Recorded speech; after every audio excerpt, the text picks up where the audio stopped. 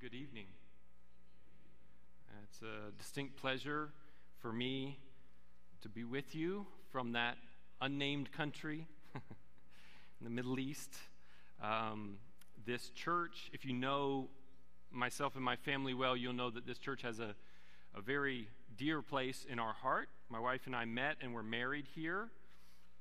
And this is our, I won't call it exactly our church home in case any of my friends from home in Lebanon are listening, but this is certainly our church home away from home.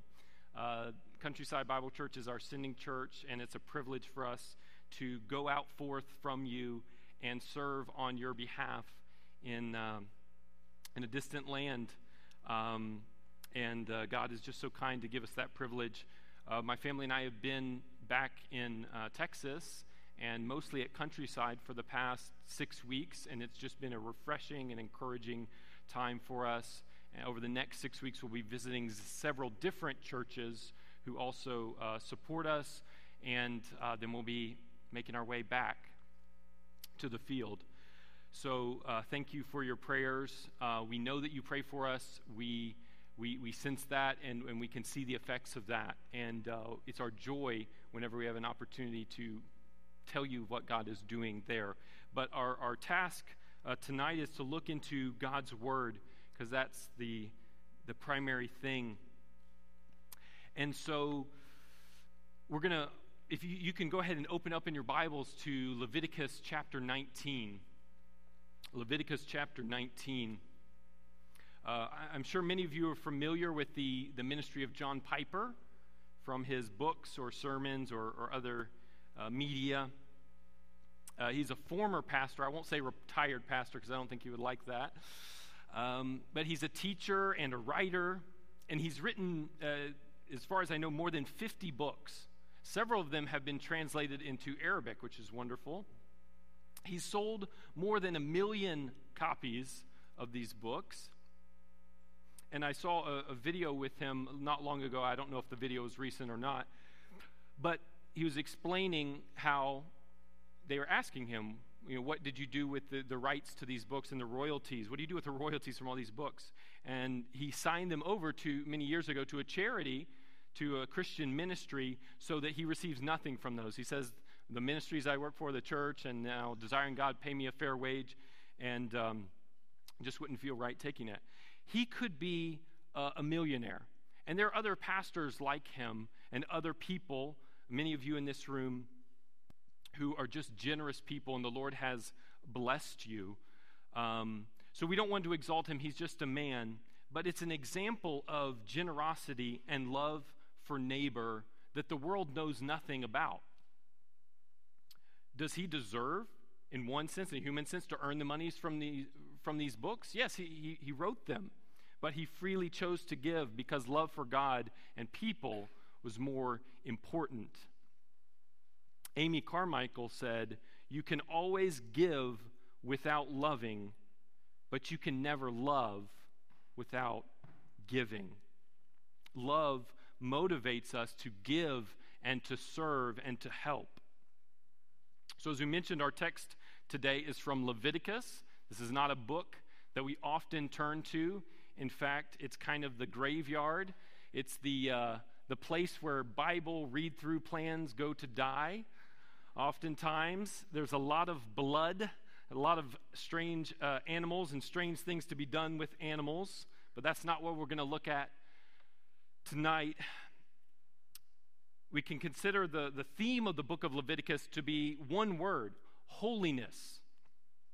And if you've been around the church for some time, you'll know what that word means: to be set apart from something.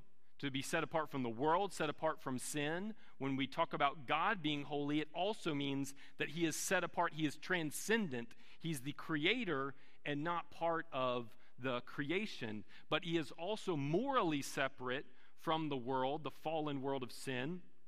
And he calls us to be holy. He is holy, and we must be holy like him. That's why we see animal sacrifices that fill the pages of Leviticus, because something has to be done because of our sin. A sacrifice has to be made because we are not holy, but we must be if we are to have access to God. And all of these concepts point us forward, of course, to Christ and his ministry.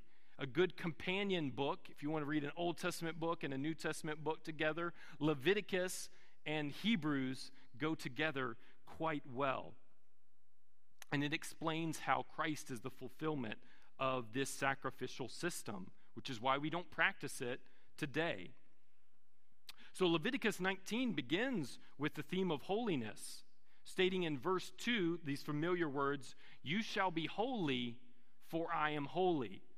So the theme of holiness pervades not just the book, but this chapter, Leviticus 19. But in verse 9, we see a shift, and we see a lot of commands given about how we are to serve and help and do good toward others. And as we get to the end of the passage that I'll read in just a minute, we see what is the motivating principle, or what is the definition, the description of the summary of all of these commands. And it is, again, familiar words in the end of verse 18, "You shall love your neighbor as yourself." So holiness and love come together in this chapter.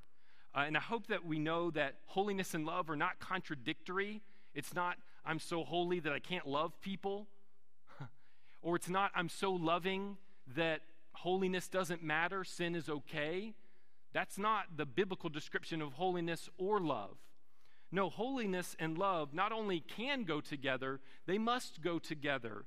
They dovetail together. They fit in God and in his character, and they should fit together in us as Christians. And one of the ways that we see this is just in the fact of holiness meaning to be set apart, to be different.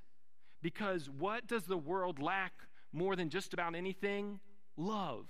So when we are holy, when we are set apart and different from the world, one of the most distinguishing characteristics of Christ's followers is that we are loving. That sets us apart from the world and sets us apart to God. These are not contradictory at all, but they go together. So love is the theme of our message today, and how we can love one another. And if we wanted to summarize the message in a sentence, I would say you must love those around you by giving them what you owe, meeting their needs, and not taking advantage of them. Well, let's read the text together. Leviticus chapter 19, beginning in verse 9 and continuing to verse 18. "Now when you reap the harvest of your land, you shall not reap to the very corners of your field, nor shall you gather the gleanings of your harvest, nor shall you glean your vineyard, nor shall you gather the fallen fruit of your vineyard. You shall leave them for the needy and for the stranger. I am the Lord," or Yahweh, "your God. You shall not steal, nor deal falsely, nor lie to one another. You shall not swear falsely by my name, so as to profane the name of the Lord your God.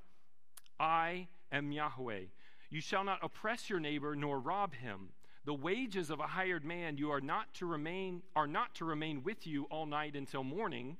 You shall not curse a deaf man, nor place a stumbling block before the blind, but you shall revere your God. I am Yahweh. You shall do no injustice in judgment. You shall not be partial to the poor, nor defer to the great, but you are to judge your neighbor fairly. You shall not go about as a slanderer among your people, and you are not to act against the life of your neighbor. I am Yahweh. You shall not hate your fellow countrymen in your heart. You may surely reprove your neighbor, but you shall not incur sin because of him. You shall not take vengeance, nor bear any grudge against the sons of your people, but you shall love your neighbor as yourself. I am Yahweh." Let's say a quick prayer together and ask the Lord to teach us this evening. Father, we thank you for your word and how it speaks to us today, even though it was written so many thousands of years ago. Lord, we are blessed to hear your word, to meditate on the fact that you are holy and you are loving and you call us as your creatures to be like you, and you empower us by the work of the Holy Spirit to do that. I pray that we would listen well, that our hearts would be open to hear your message, and that we would be ready to respond, to evaluate ourselves and see how we may be more obedient in these areas. And we pray this in Christ's name. Amen. Well, before we get into the body of the message tonight, I know this is a longer than normal introduction, but I think we do need to take a step back and just consider very briefly the relationship between the Old Testament law and the New Testament believer. This is a big topic and one that we're not going to cover with any thoroughness tonight, but I just wanted to remind us of a few things that I hope you know that are helpful as we consider the Old Testament and how we can be blessed by and how we can apply something that was written to a very different people in a very different time. A few important points. First, as Paul says, we are not under the law. As believers in Jesus Christ, we are not subject to the law under the Mosaic covenant as it was given by God through Moses to the people of Israel 3,000 plus years ago. Paul says that in 1 Corinthians 9:20 and Galatians 5:18. We are not subject to the law. It is not binding on us in the way that it was in the Old Testament. The law was part of that covenant that an agreement that God made with a particular people in a particular time. And so there were blessings and curses that came with this covenant that had this law contained in it. If they were obedient, they would be blessed in the land, they would be prosperous, they would have healthy families, they would live in the land and enjoy the produce of it and be at peace from those around them. This was a promise that God made to them if they were to follow his law and covenant. But if they were to be disobedient, you know what would happen. They would be kicked out of the land, which they in fact were. 70 years in Babylon as their punishment, but God in his grace brought them back, and he's not finished with them even to this day. But we live in a different time, a different dispensation or administration, if you will. We live in the time of the New Testament or New Covenant, not the Old Testament or Old Covenant. So we don't have a sacrificial system today. You know, there are people around the world today, not just in America, but on our side of the world too, that think we should just apply the Old Testament today. But that becomes very problematic if you don't have a priesthood and a temple and a sacrificial system. So you have to pick and choose, right? That's not how God intended the law to function today. We don't have a sacrificial system. We don't live in a theocratic kingdom with God as king in the same way that they did. We will live in a theocratic kingdom when Christ returns, but that's not today. So we submit to the secular government in the civil area of life. Besides that, we need to remember that there are many differences or distances between us and them, different distances that we need to cross. We need to bridge these gaps in order to be able to understand and apply this text. They lived in an agrarian society. They were farmers and keepers of vineyards. So they had oxen and orchards. We have cars and cubicles. We live in a very different time, and it's changing all the time. I was given a water bottle, a gift today. I was given a water bottle, and it came with a USB charger. I don't need a water bottle that I have to charge. So I'll use the water bottle. It's a great water bottle, but I don't think I'm going to plug it in. So we live in a different society than they live. They could not imagine a water bottle in itself, much less one that you would need to charge with electricity.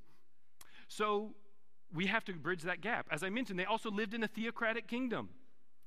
In the civil society, we obey the laws of the United States of America. That's what God has commanded us to do in his word, Romans 13. And in spiritual matters, we submit to the spiritual authority of the church elders as they teach and apply the Scripture. But we also need to remember, in spite of all the differences, that Leviticus and all the law is still the Word of God for us today. The law is holy and righteous and good, and it applies to us today. We obey the moral principles that God laid out in His Word because He is the same. He doesn't change. He requires the same things of His people today, not in the details of sacrifices and rituals, but in the principles of love and justice. And their world, as different as it was, in the fundamental level is the same. Human nature is the same. So we need to just bridge these gaps. We do that with the New Testament also. We read in the New Testament about apostles. We don't have apostles today. At least we shouldn't. There are some who claim that, but that's not biblical. So we have to bridge those gaps. But with the Old Testament, there's just a longer distance. So sometimes we have to translate things. And it talks about an ox that is goring. We need to translate that to our world today and see how it can apply. And it can. And we see that in the New Testament as the apostles apply it to themselves and the people at that time. So, we must love our neighbor. That is a command that applies to us today. And in this text, we see 5 ways to love a neighbor. 5 ways to love a neighbor. And we're going to keep it real simple. The first way is don't be greedy. Each one of these is going to be a negation, a negative command. Don't be greedy. He says in verses 9 and 10, and by the way, there's 10 verses in this text, and they come in 5 pairs. That's how we get to 5 ways to love a neighbor. Each set of 2 verses is going to go together, and each of them is going to end with a similar phrase of God stating who He is as the motivation for our obedience. And we'll talk about that. But the first 2 verses, 9 and 10, tell us, don't be greedy. The command is, you shall leave the gleanings for the needy and the stranger. So this command, or set of commands, is dealing with the poor. How do we relate to people around us who are in need? And this is a command to be generous, not to keep everything for ourselves, but to live our lives, as it were, with an open hand. Who does all of this? To whom does all of this stuff really belong? It belongs to the Lord. So it should be no great sacrifice for us to give it. We are re-gifting the good gifts that God has given us to other people because He has commanded us and motivated us to do that. We see the similar command in Deuteronomy chapter 24, verses 19 to 21. You don't need to turn there, but just know that it's there. And Deuteronomy adds a few interesting details. One, it specifically mentions orphans and widows who are to be beneficiaries of this giving. And it also gives a promise of God's blessing for those who would obey. So what is this command? This command required a farmer, and many of the people at that time were, to leave some of his crops for the poor to collect. So many people in that day, they would have a farm or they would have orchards. You remember God divided up the land amongst His people Israel. And so each person had his property. And when they were collecting the land, they would take the sickle and cut the stalks, and someone would come behind and collect them. He says, you don't have to get 100%. Leave a little bit as you go. Leave a little bit that's dropped behind. Don't go back and, vacuum up everything that's there. Leave some on the corners. Okay, you don't have to go all the way to the ditch to get the stuff out. Leave some for someone to come behind and collect. And this is a beautiful law, and there's principles we won't go into detail, but we can extract from this, which is this is the responsibility of all the people. Everyone who had land was responsible to help their neighbor, to help those who were around them. The other great thing about this command is it expected those who were able to get up, go out, and work to collect food for themselves. Did this law work in the best of circumstances? Yes, it did. You see the book of Ruth where there's a lot of obedience going on. There's some disobedience, but there's a lot of obedience going on in the book of Ruth between Ruth and Boaz. And Ruth gleans in the field, and Boaz allows it. The system worked. That's how God wanted it to be. His people helping those who are around them. God loves the poor, the needy, the orphan, the widow, the stranger, and we should too. We should be those who are ready to help when others are in need. Well, he ends this first command, as he does with all of them, by saying, I am the Lord, in all caps, so we know this is, I am Yahweh, your God. So there's a connection between the vertical relationship that we have with God and the horizontal relationships that we have with believers and even those who are in the world around us. And we shouldn't separate these two. God says 5 times, I am Yahweh. This is the name by which he revealed himself to his people in the Old Testament. I think it's beautiful that in the Old Testament, we have a personal name for God, Yahweh. In the New Testament, that does not continue. It's not used there. But we do have a personal name, Jesus. Because God is a person. He wants to be known. And he wants to be in relationship with us, just as he is in himself among the members of the Trinity, Father, Son, and Spirit. Well, what does the name Yahweh mean? Tom has told us many times, so I hope you were listening. The name means he is. Okay, God said, I am that I am, and I want you to call me Yahweh, meaning he is. And there's a couple of things that we can learn from this. One is that God exists apart from anything else. He just is. He exists. He's self-sufficient. And therefore, he is the source of all things. He's the creator. God exists with us. He is, meaning he is among us and with us and in relationship with us. He is present, seeing what we do and enabling our obedience. And third, God is a personal God. I don't derive this just from the meaning of the name, but just from the fact that God reveals himself by a personal name. He has a name. He has characteristics. He's not a force. He's not the energy that's in the world. He is a personal God, and he is distinct from the gods of the nations, like Baal or Baal, Ashtaroth, Mot, all of these pagan deities that were around. He said, no, I'm the real God. Call me by my name. Understand who I am, and because I am this way, you should be like me. You know, the false gods of the Canaanites and all the pagan nations around Israel, they were themselves unjust and unmerciful. They allowed these sins. In fact, they required gross sexual sin or violence in order to please them. Sacrifice your children to satisfy me. That's what the Old Testament pagan gods would require. But Yahweh is not like that, and he doesn't tolerate that, and he calls us to a higher standard even today.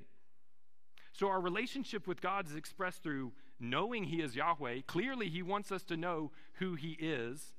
He wants us to respect his name, as it says in verse 12. It's indicated there. And to fear him.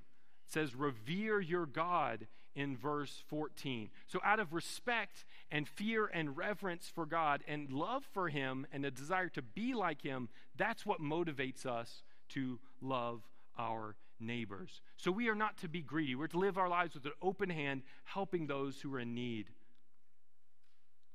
Secondly, don't cheat. Don't cheat. He says, a string of commands here, you shall not steal, nor deal falsely, nor lie to one another. You shall not swear falsely by my name.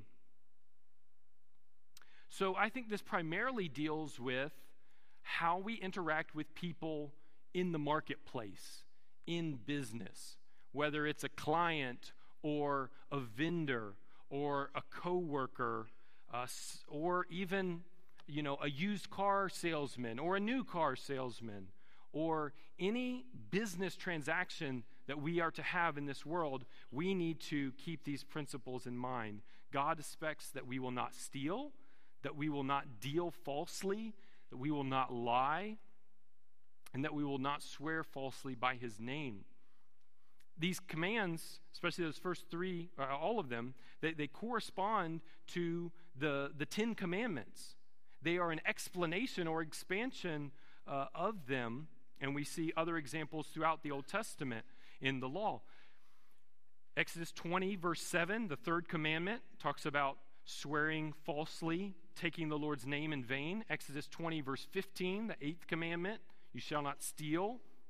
In Exodus 20, verse 16, the ninth commandment about lying, or specifically perjuring, bearing false witness.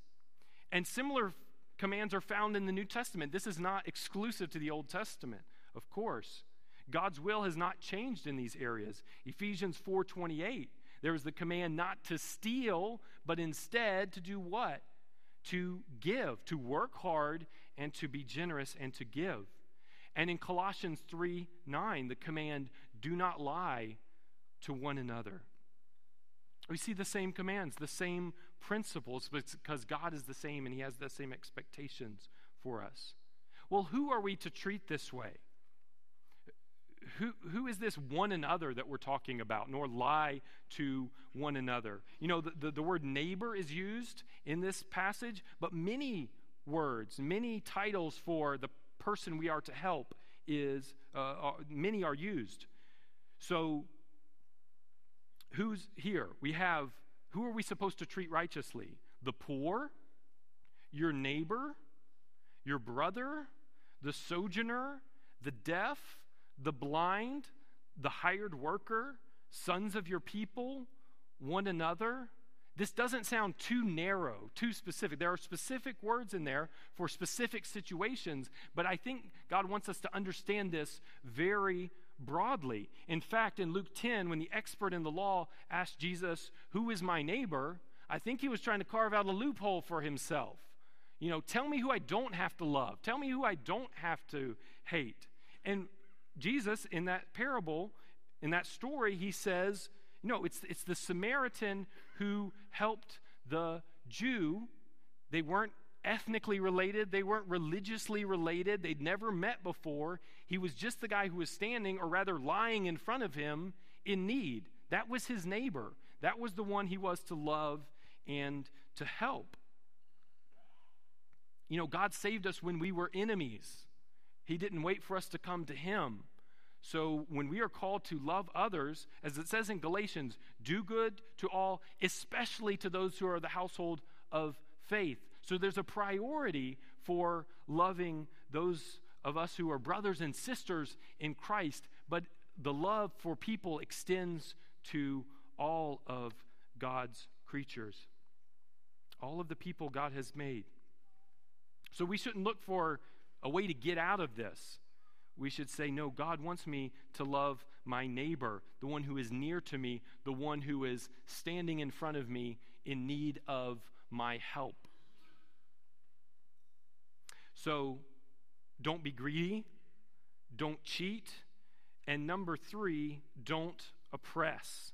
In verses 13 and 14, don't oppress. This is not a word that we use often, but it's basically don't take advantage of people. You shall not oppress your neighbor, nor rob him. Pay the wages of a hired man. You shall not mock the disabled. Dealing with the disadvantaged. This could be our neighbor, but probably specifically one over whom I have some kind of power advantage. It could be an employee, one whom I'm obligated to pay, or a disabled person. 2 examples being mentioned here, a deaf person or a blind person, but it could extend to other sort of disabilities or disadvantages. So this command is not to oppress, not to exploit another person, not to take advantage of that person just because I can, and maybe it's technically legal, and I have an advantage over that person. This is something that may not be illegal, but it is cruel and hurtful to another person. We are taking something from a person that person deserves to have. example, withholding pay, okay? In the country where I live, this has happened many times. Our currency has gone through a major crisis. It's lost over 95% of its value. So there's a big difference between someone who is taking his pay in the local currency and someone who's taking his pay in American dollars. Because basically we're paying the same for groceries in dollars that we were 5 years ago, but in the local currency, it's about 20 times more. And employers will monkey with this. They will take advantage of people by saying, oh, we're going to pay you in this currency or that currency, or we're going to give you a raise, but we're going to pay you in the local currency. And they'll take advantage of people, or they'll withhold pay. Sorry, times are tough. We'll pay you at the middle of next month instead of at the end of the month like we're supposed to. So this happens all the time. It happens in the U.S. as well, where people who have the advantage, who have the ability, take advantage of others because they can. Even if it's technically legal, it's not legal in God's book. It's wrong. It's an offense against him. We know, especially from the New Testament, those day laborers, that they would take a denarius for a day's work. You work a day, you get that money. You need that money to feed your family. And the employer shouldn't just say, well, they should have thought of that before they became a day laborer. They should have planned ahead. No, it was his obligation to give that money. Just because I'm resting peacefully on my pillow, he and his children may be going hungry. So it is wrong for me to take advantage of someone, to not give them what is due them, especially when they're living on the margins, financially speaking. We need to consider that as I and many of you in this room have many financial advantages. Not everyone lives that way. They need that next meal. So this day laborer, this is someone who's vulnerable. He's in a tough spot, and we should be conscious of that. James 5:4, behold, the pay of the laborers who mowed your fields and which has been withheld by you cries out against you. And the outcry of those who did the harvesting has reached the ears of the Lord of Sabaoth, or the Lord of hosts. God hears. He hears those vulnerable people crying out. And he wants us to be those who take care of those who are around us and not take advantage of them. He talks about not mocking the disabled, cursing the deaf. When you curse a deaf person, he can't hear you. And that may be the point. It's mocking. There's no advantage to it. There's nothing good about it. You're not even trying to get something out of him.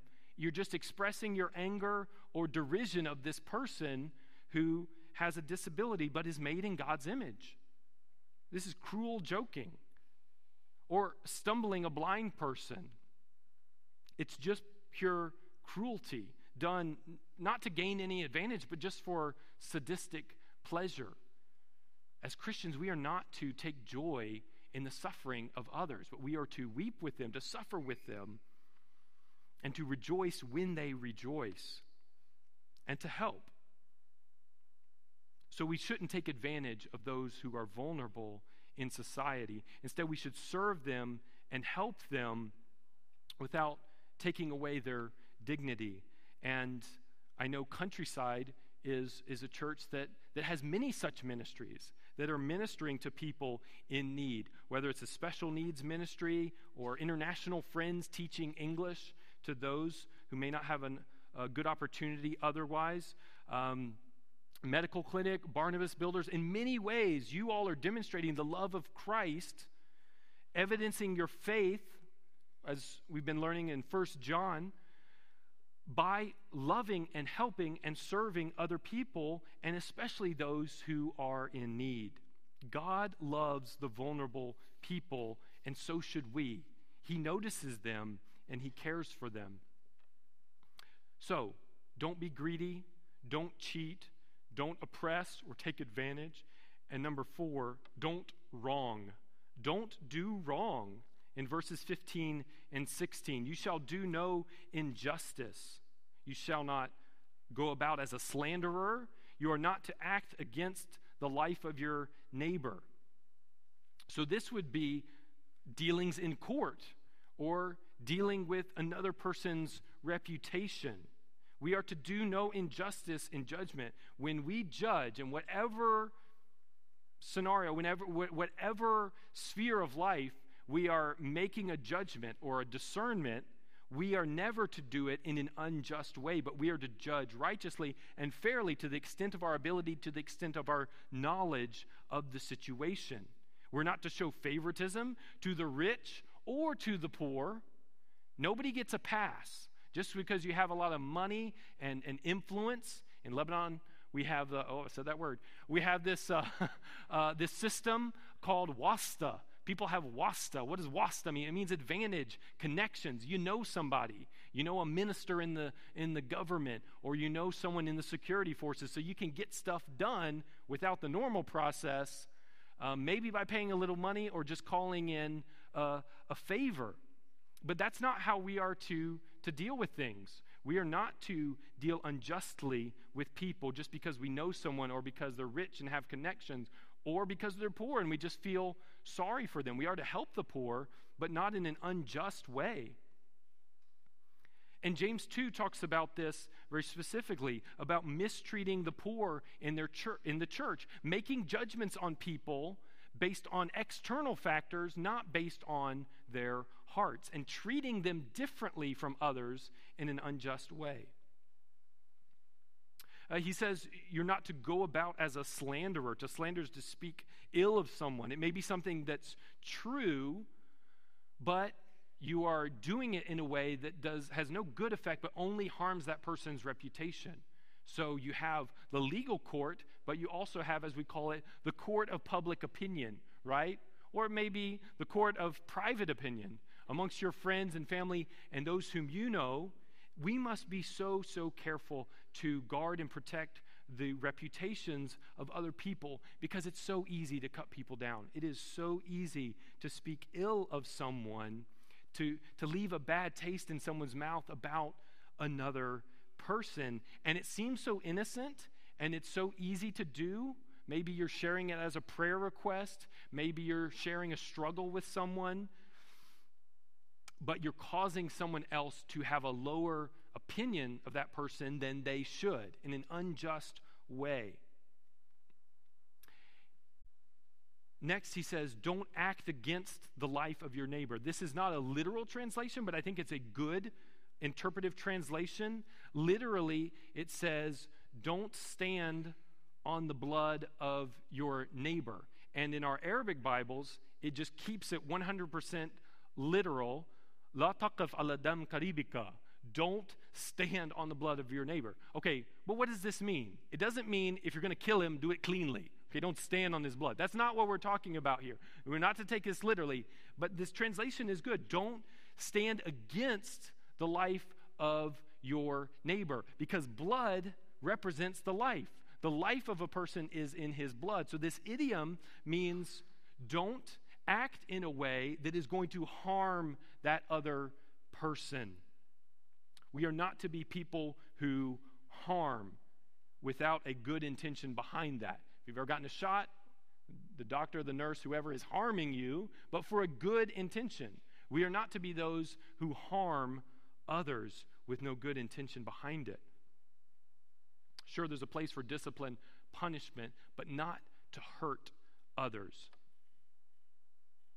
Psalm 15 talks about many of these commands that we see here in this text.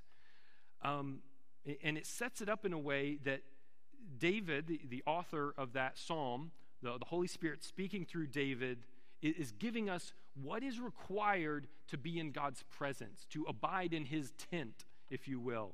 Psalm 15, I'll just read all of it. It's short. O Lord, who may abide in your tent? Who may dwell on your holy hill? He who walks with integrity and works righteousness and speaks truth in his heart. He does not slander with his tongue, nor does evil to his neighbor, nor takes up a reproach against his friend, and whose eyes a reprobate is despised, but who honors those who fear the Lord. He swears to his own hurt and does not change. He does not put out his money at interest, nor does he take a bribe against the innocent. He who does these Forgive me. Where was I? He who does these things will never be shaken. So God cares about how we live. To be in his presence, we are to be holy. Now, you know, we do not become holy by doing good works. We don't stand in front of God on the basis of our own works. Absolutely not. It is Christ who makes us holy by his blood. So every time we come to commands in Scripture, we have the judgment of this is, I can't keep this on my own. I would be under God's wrath if not for the salvation that I have in Jesus Christ. But as believers, we also see these commands in Scripture that are intended to be applied to us, and we are motivated out of love for our Lord, out of relationship with Yahweh, who has revealed himself personally to us, to be obedient, to please our God, to honor him, because he's worthy. He is worthy of our obedience, of our love, and our worship. We are transformed. We can't live like the world. We can't live that old way, but we have to love. So don't be greedy, don't cheat, don't oppress, don't wrong, and don't hate. Verses 17 and 18. Don't hate. You shall not hate, you shall not take vengeance, nor bear any grudge. This is dealing with a different group of people, those who have harmed you, those who have hurt you, those who have done intentionally or unintentionally something that affected you in a negative way. And this command really gets to the heart. Just like in the 10 Commandments, you're going along and it's, something that's visibly external, like remembering the Sabbath or honoring your parents or not stealing. And then you get to, you shall not covet. Oh, wait. God has the x-ray machine out. He sees what's going on in the heart. I can't just put on a show. I have to be clean and pure in my heart. I have to not desire what someone else has. In the same way here, God is reaching into your heart and saying, and by the way, it matters what goes on in there too. You have to love people from your heart, not hate them, bear a grudge against them, or desire to take vengeance on them. So what do I do if someone wrongs me? The first response, according to Scripture, is, if possible, to cover over that sin, to forgive it, to forbear, to let it go. We don't have to confront people on everything wrong that they do. We don't want people to treat us that way. There are many things that people do that might hurt us that we can say it's okay. Cover over it. I'm not saying it's not sin, but we may not know if it's sin or not. It's not just saying, it's okay. It doesn't matter, but we're saying I can live with this, and the Lord will deal with that and help that person. I can just let it go. But sometimes, if it's a serious issue or if it's a pattern, there may be a need to speak up. And that's what we have here in these verses. It says you are to speak him. You may rebuke him, and you must. That is a responsibility that we have to show one another areas of fault when appropriate. And who do we talk to about it? Well, we talk to the person who did the offense, like it says in Matthew 18. You go to your brother, okay? We are to talk to that person, not everybody else around. So our first responsibility, if we see that we need to speak up, is to go to that person in private and say, I see this fault. Do you see it the same way? Did I understand the situation correctly? And call that person to live a holy life. Writer says, the truest expression of love to our neighbor, that when we see him doing wrong, we rebuke him. Okay, there's those of us that like that. I like to rebuke people. No, that should not be our heart's desire, but we know that if we truly love a person, we will want to see them living in obedience to God, and so we call them to that. Instead of harboring bitterness and hatred against that person in my heart. You think of the example of Jacob and Esau. Did Jacob harm Esau when he bought his birthright off of him? Yeah, Jacob was a trickster. He was not a nice guy. Esau, from a worldly perspective, had a right to be upset. Jacob did wrong, but Esau had no right to hate him. He had no right to hold bitterness in his heart against him. So as we think about all these commands, we should ask the question, why do I act how I do? Just by way of application, I want us to think, why do I act the way that I do?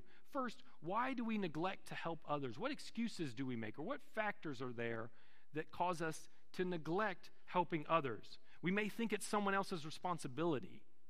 Someone else will help out. I'm not really in a good position, and someone else will take care of them. Someone else will deal with it. We think we don't have time or money or the ability to help. That may be true, but it may also be a reason or excuse not to help when we should. Or we have this spiritual mentality of, my responsibility is to preach the gospel to this person and pray for them, whether they're a believer or an unbeliever.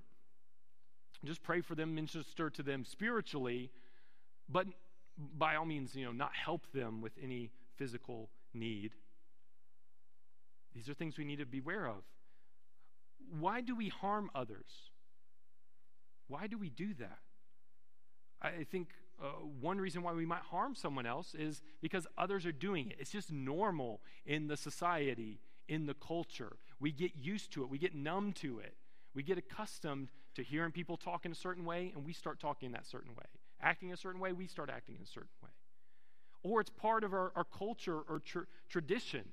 This is just how we are as a people.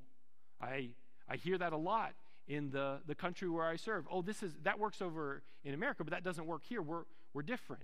Well, the gospel, the word of God applies equally to each culture. It may be manifested differently, but we can't say, well, our culture doesn't allow us to obey this aspect of the word of God. Certainly not. Or we don't think about their situation. We don't help others, or we hurt them because we're just not thinking about how that affects them. Or we might think that they just deserve it. They just deserve the poor treatment that they get because, they didn't do what we did, or they didn't make the right decisions in life. That's not how we're called to be as believers in Jesus Christ. He ends this text with, you shall love your neighbor as yourself. Familiar words. You shall love your neighbor as yourself. But I hope after surveying these commands in Leviticus, we'll see how loving your neighbor summarizes these commands, these acts of obedience that we are supposed to perform toward our neighbors, and also how these commands unpack for us and demonstrate for us what it can mean to love our neighbors. It's not just a platitude, but it is something that has hands and feet on it. We can enact this in our lives. We can love others as God has loved us.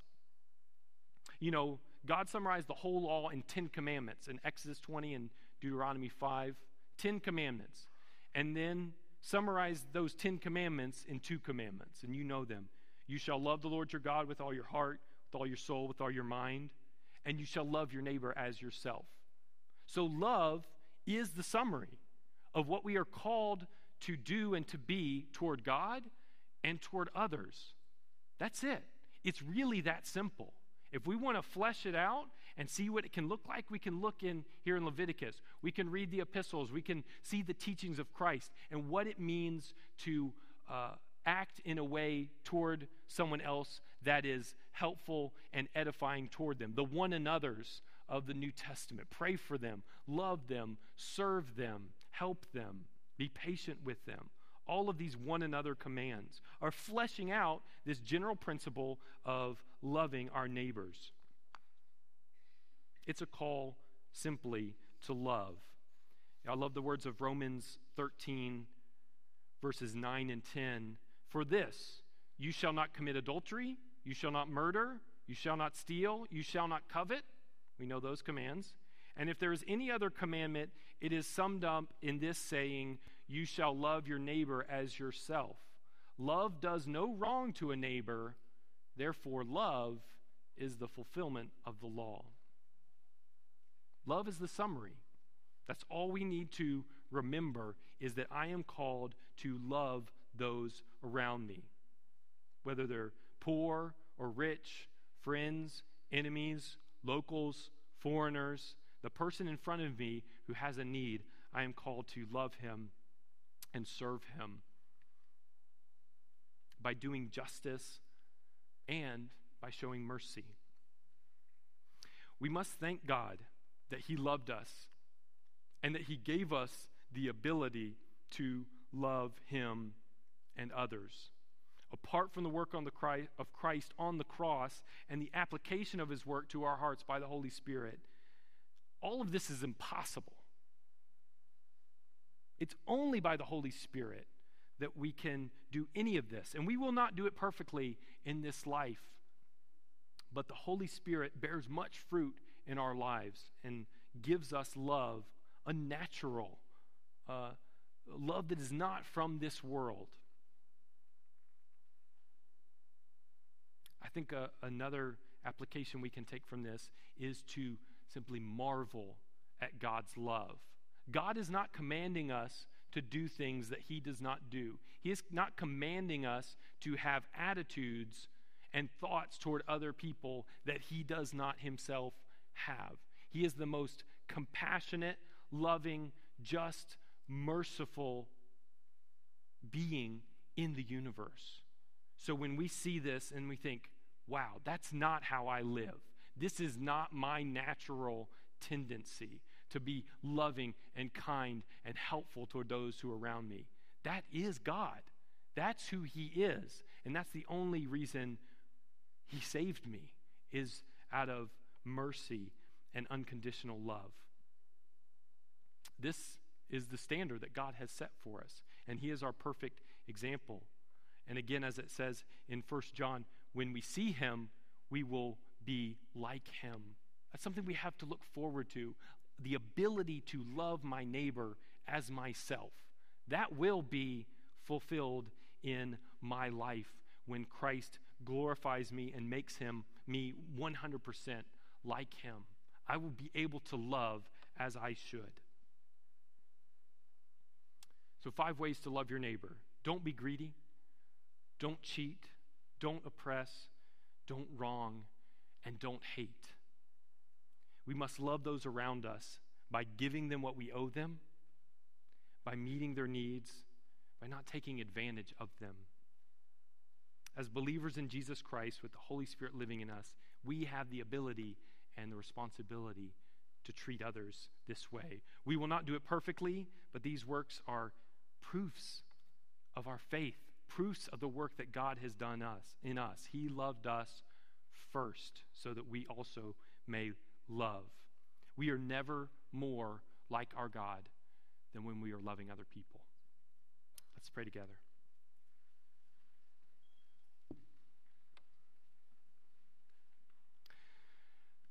Heavenly Father, thank you for your love. Thank you that you have called us to a high standard of love for one another. Lord, a standard that we know that on our own we could never come close to keeping. Lord, help us to be those who love others, who pray for them, who serve them, especially toward those in front of us who are in great need, who don't have the advantages that we do. Especially those, Lord, who need to know the gospel of your grace, that we may serve them and proclaim the truth about Christ to them. Thank you, Lord, for Jesus Christ. We look forward to the day when he will return and we will be with you for all of eternity. We pray this in his name. Amen.